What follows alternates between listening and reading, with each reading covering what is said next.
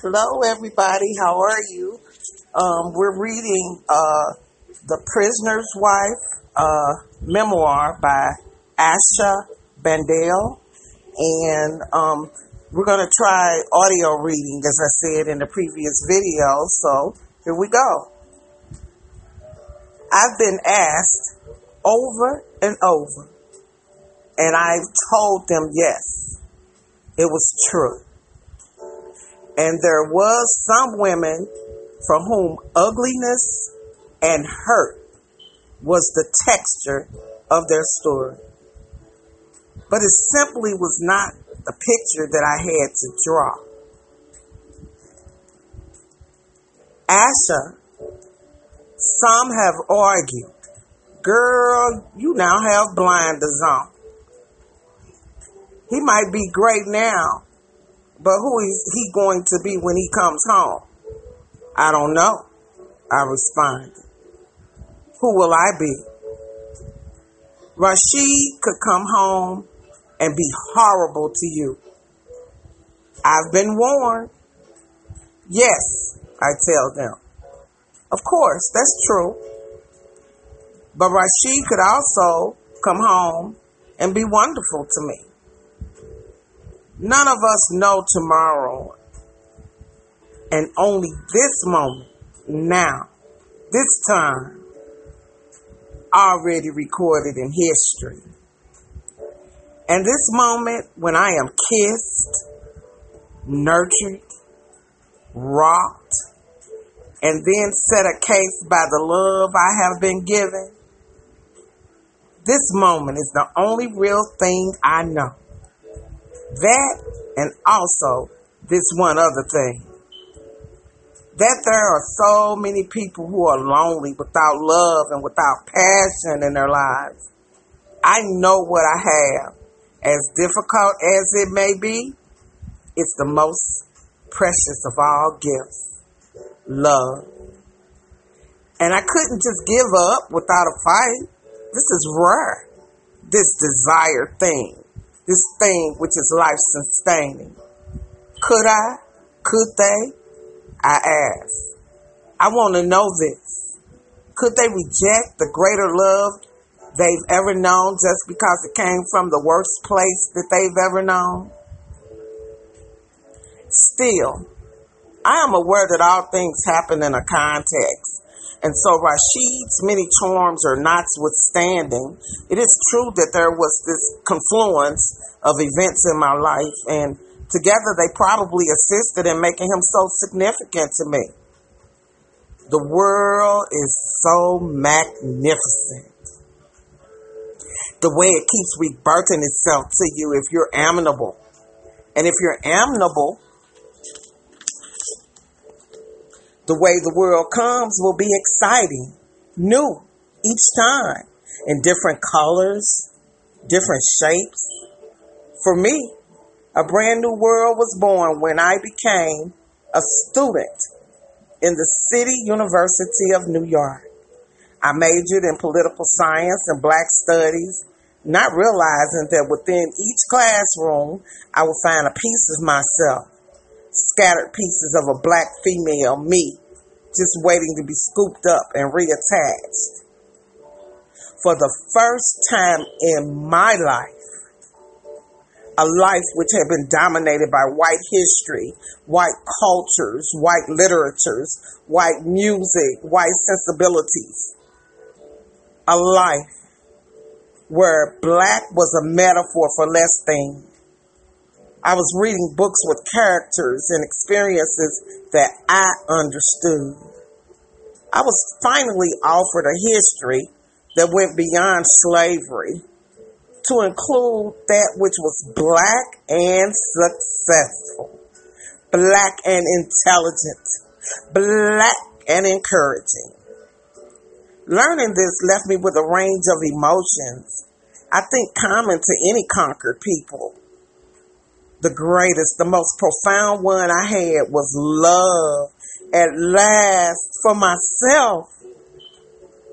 A black woman, a woman who indeed had a place in history, if not in high school textbooks.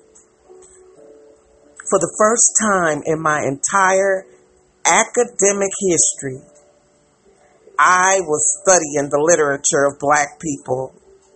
James Baldwin and Zora Neale Hurston, Buchi Emecha, and Chanu Achebe. I learned that there was more to my ancestry than slavery and the civil rights movements, which during my grammar and high school years was the only context in which I heard Black people ever being discussed. I could, at the pivotal juncture in my academic career, study Malcolm X, not as an extra credit project, but as an extraordinary international political figure who had moved from prison to the Banding Conference to the Organization of Afro-American Unity.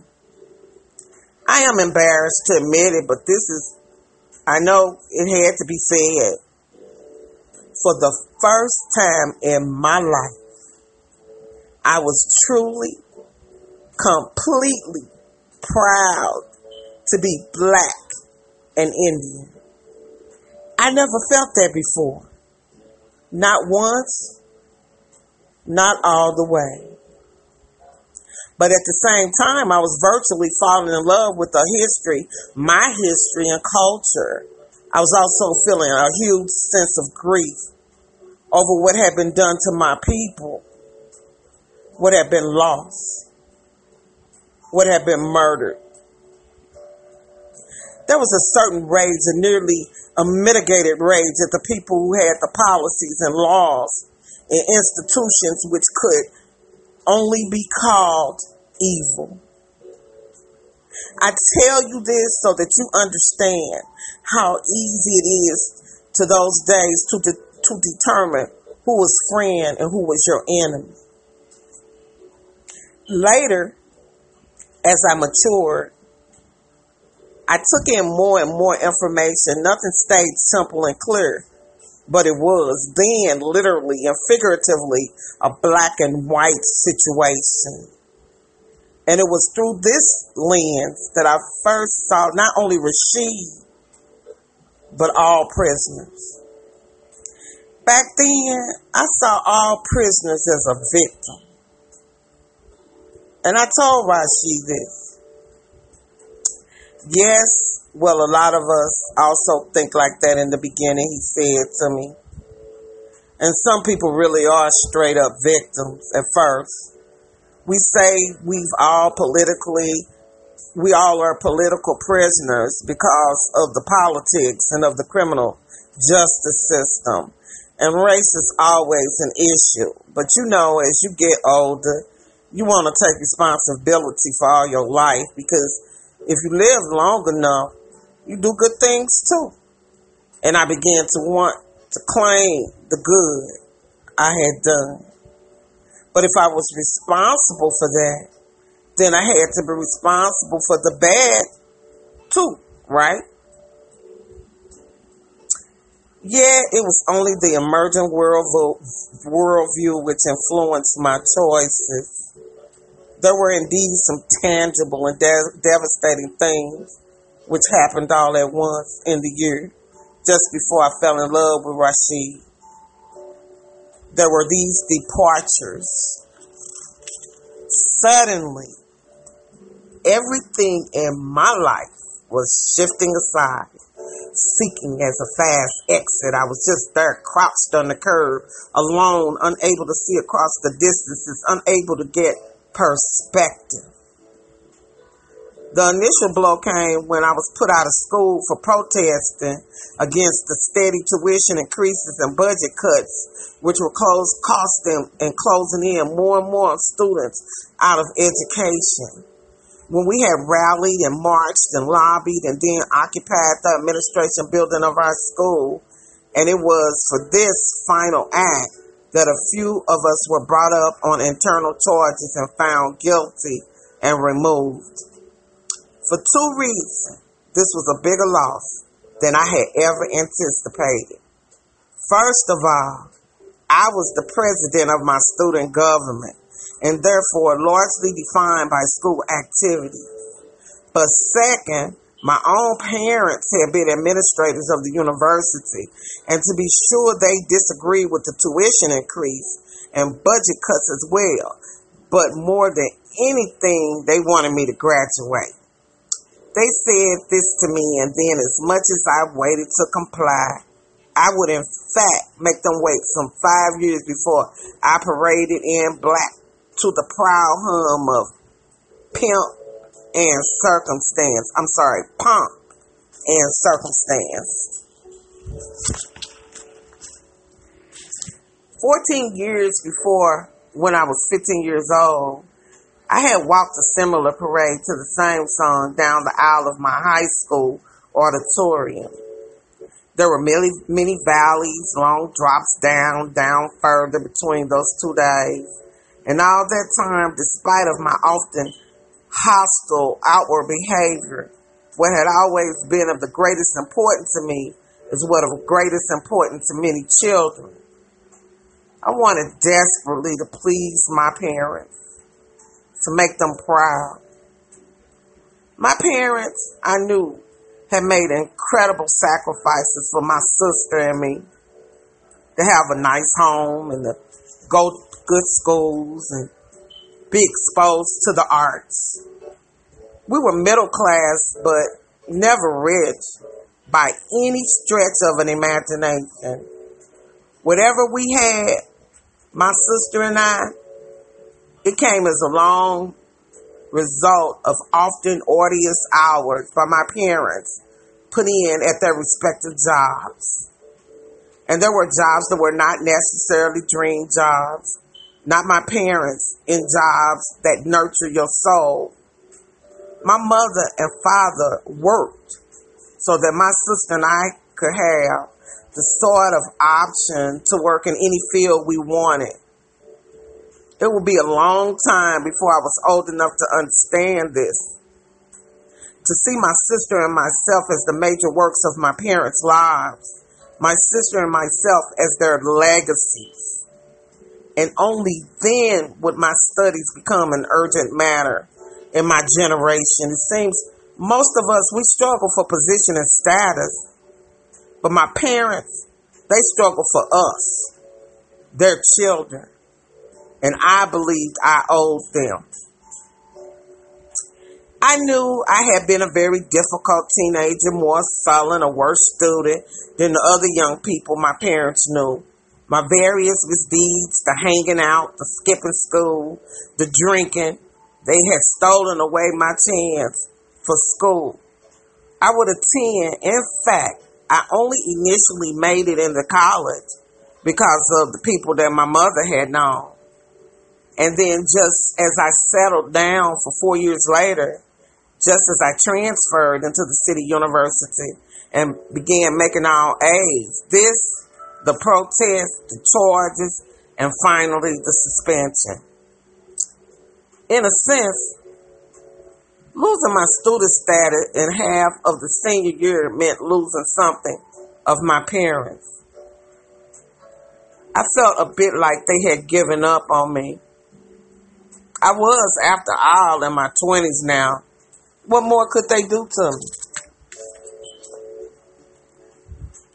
Against the disastrous backdrop of being put out of school, my precariously situated marriage toppled.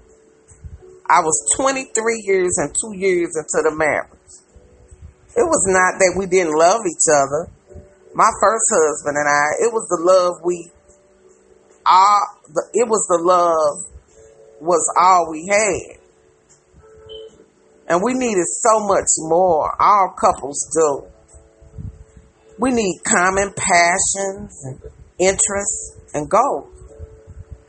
We needed to enjoy speaking with each other. We needed then some great omniscient who could have explained him to me and me to him. What we had was silence. And in the face of the hard, that unfriendly quiet, my husband, he ran to work and stayed there for sometimes 12, 13 hours a day. I ran to school and did the same. By the time we come home, What else was it for us to do but sleep? And as we did, we slept. We slept fitfully, angrily, accusingly, but most of all, we slept singularly. We slept until there was nothing left to do except crawl out of bed separately and go on out into those two distinct worlds we had created for ourselves. His on one side of the universe and mine on the other. And again, my parents, with their happy, healthy, 4-decade-long marriage, my parents did not agree with or understand how after only 2 years it could have all fell apart. Everything had been so carefully constructed. I had all of us. I had listened to the expert, and I tried to follow suit. My first husband and I began with a life of expensive, a formal June wedding. I wore a white gown and a veil, and my father walked me down the aisle and danced the first dance with me. We had joint bank accounts and credit cards. My husband said I didn't have to work, just go to school, and I went to school. Oh, excuse me. I cooked and cleaned.